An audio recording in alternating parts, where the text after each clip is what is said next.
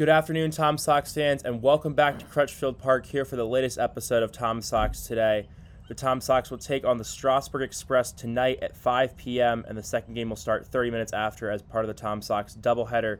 One of the last ones for the Tom Sox this season, as the only other doubleheader at home this season will be the makeup from Front Royal. My name is Eric Fenstermaker. I'm joined alongside today by Patrick Campbell, one of our great statistics guys. Patrick, how are you today?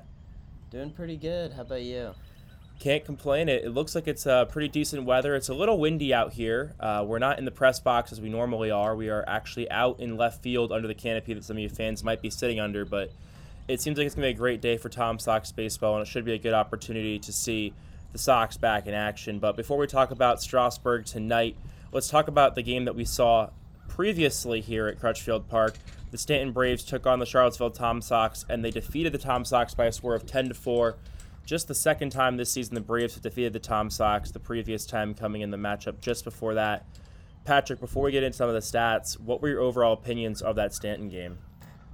It really just was kind of an ugly game for the Tom Sox.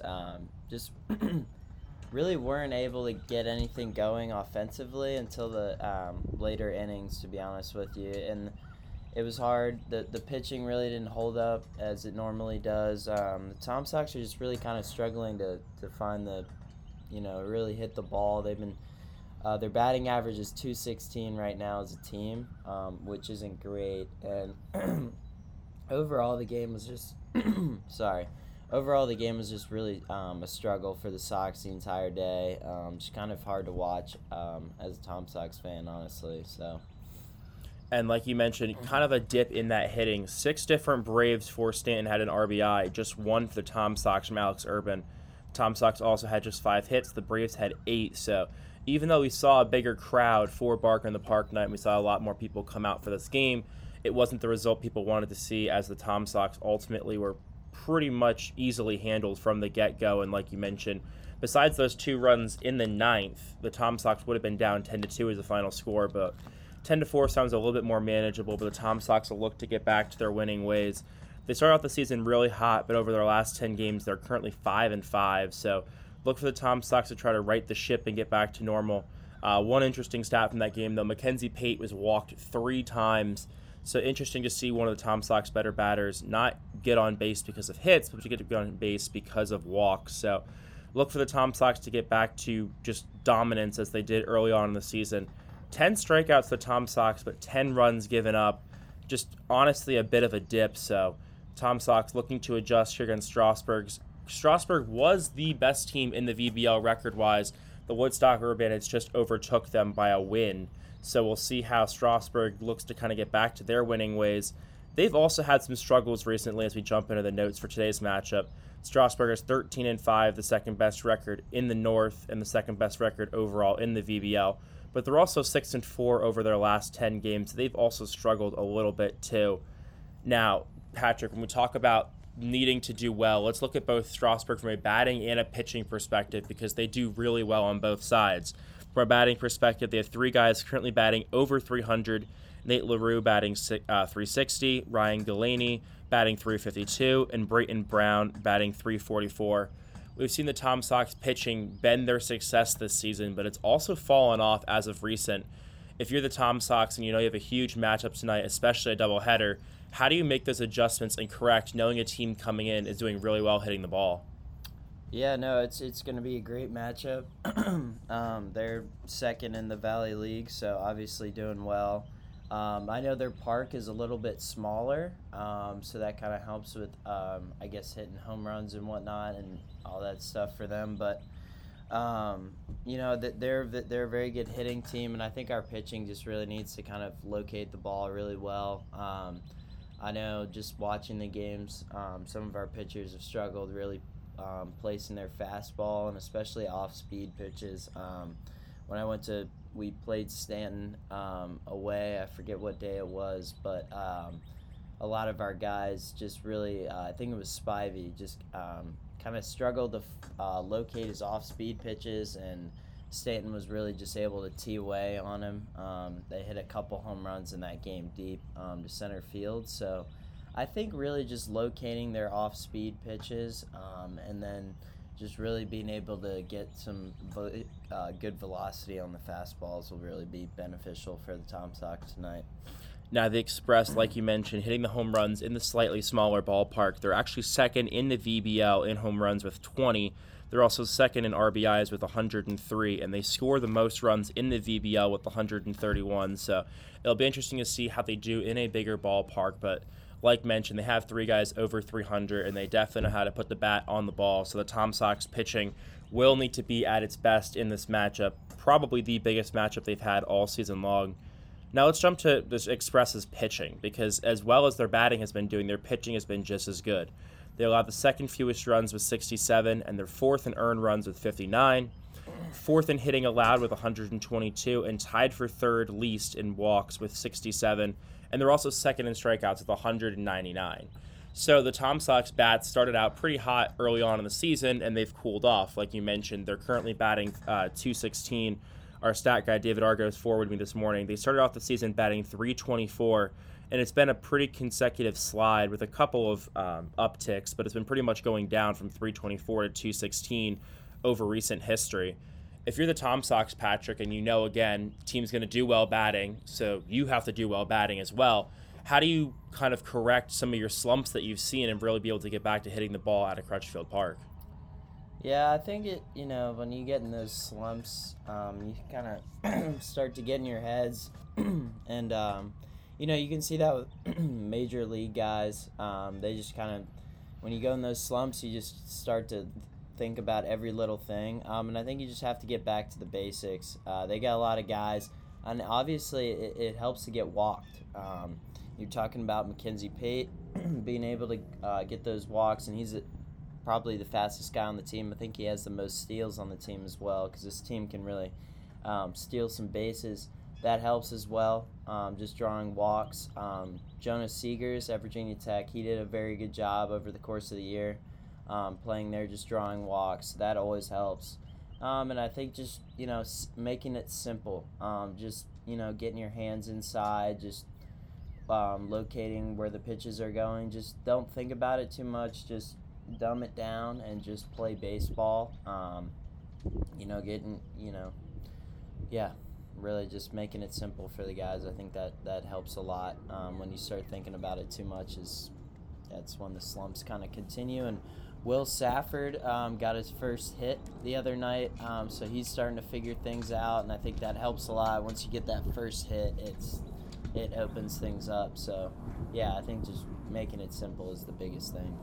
Now, one of the intriguing things about this matchup today is the Strasburg Express coming to town just once. With the doubleheaders this year, you'll see teams like Strasburg, Woodstock. You'll only see them one time, and you'll see them for this doubleheader.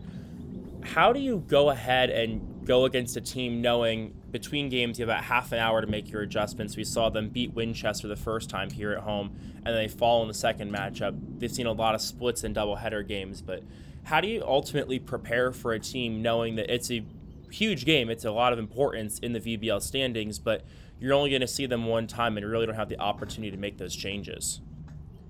Well, I would imagine it's probably beneficial for the Sox at this point in time, just because, like you said, they're kind of struggling to hit the ball at the moment, and I think when you face a team twice in about, we'll see depending on extra innings or not, but around like 4 to 5 hours, when you see that a team in 2 games for that long, I think it kind of helps you just to kind of settle in. You're like, I'm facing this team again, and you're like, let me just figure it out. You have another game after that, so it's not super pressured, because if something doesn't go right in the first game, you can figure out in the latter. But I think it's just you just play your game.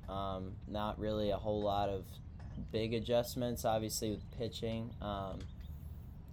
That's another area where the Tom Sox can kind of scout their opponent with Strasburg and kind of try and figure them out, as they're, like you mentioned, batting over 3 batters over 300. So I think it'll be good just from a hitting perspective for the Tom Sox to kind of find a groove and just see if they can kind of get back to their batting average they started the year off with. So This is one of the biggest games for the Tom Sox. I'd honestly venture to say that this is the biggest day for the Tom Sox team in this season's history, because they've struggled a little bit recently, and they are still one of the best teams in the South, and I do believe they are one of the best teams in the VBL and give anybody a run for their money.